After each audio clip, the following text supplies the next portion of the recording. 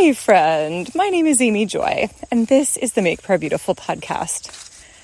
I had a situation at one point where I had gone with my family to a specific event, and the scheduling had gotten a little bit off, so we were there earlier than we needed to be. And I was kind of like, okay, we've already driven an hour to get here, and I always have things I would like to do, so I will just go and do those things. I always come prepared with my computer. We're good to go. And my husband and boys were like, no, what we want to do is go to Whole Foods and get bacon. And I was like, okay, first of all, I don't even like bacon. Secondly, that is completely not on my list of things to do today. Like, I did not get up in the morning and say, well, if my special event doesn't happen, what I'd really like to do is go and get bacon. Okay, so I in retrospect, what happened makes sense. But when they said, come and spend time with your family, I slumped my shoulders and I bowed my head and I went, ugh.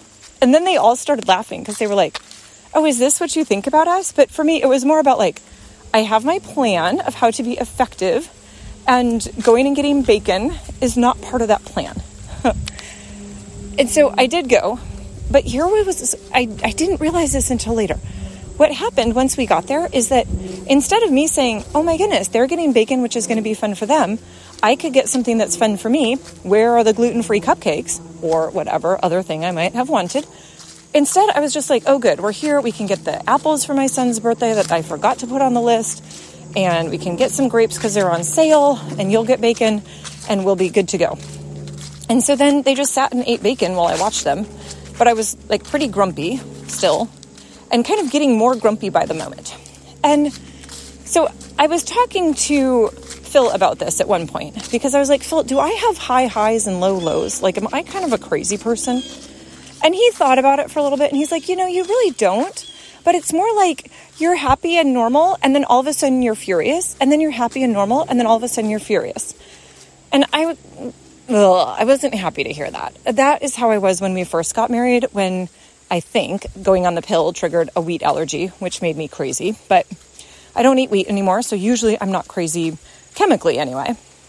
And so I asked Cindy McFadden about this. I was like, I don't want to be a crazy person who just kind of explodes in anger. What's going on? And she said, well, anger is a masking emotion. And I knew that already. I knew that sometimes when you're angry, it's because you're actually just scared or sad. So I would think of it mostly in the realm of sadness. Like somebody tells you something and you're like, what? Why is it like that? And it's actually just because you're sad that your plans didn't work out. Or, I could also see if you're afraid, like, you child of mine ran into the road. Rah! And instead of just saying like, well, I was actually afraid you were going to die, and I'm really glad you're okay. So we recognize that there is kind of this, like, the initial response of anger is perhaps masking something underneath. But I hadn't thought about this in terms of an actual fear, like a normal fear. Like, I don't think of myself as a fearful person. So I was kind of like, I don't understand. Like, this event was delayed, but that's not a problem really. Why would I have been afraid?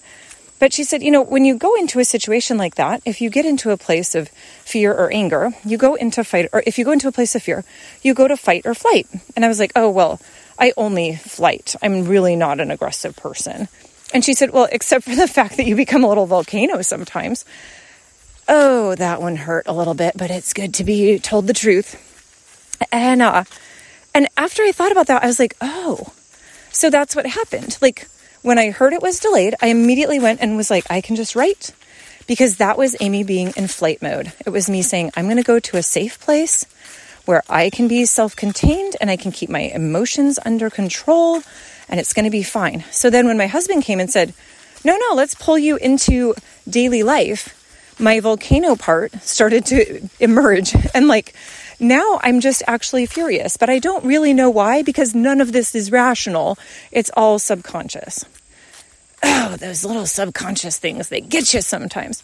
So I have been praying about that. Like, Lord, I'm asking that when I do something that seems a little bit incomprehensible to me, that, okay, if there's an evil spirit connected with it, yep, that's going to be a problem. And I don't want to be dealing with those sorts of things. But in a case like anger, where that's something I've prayed into a lot over years and have dealt with it chemically and kind of in all of the physical ways I could think to deal with it, Lord, show me when I'm going into fight or flight mode. Show me.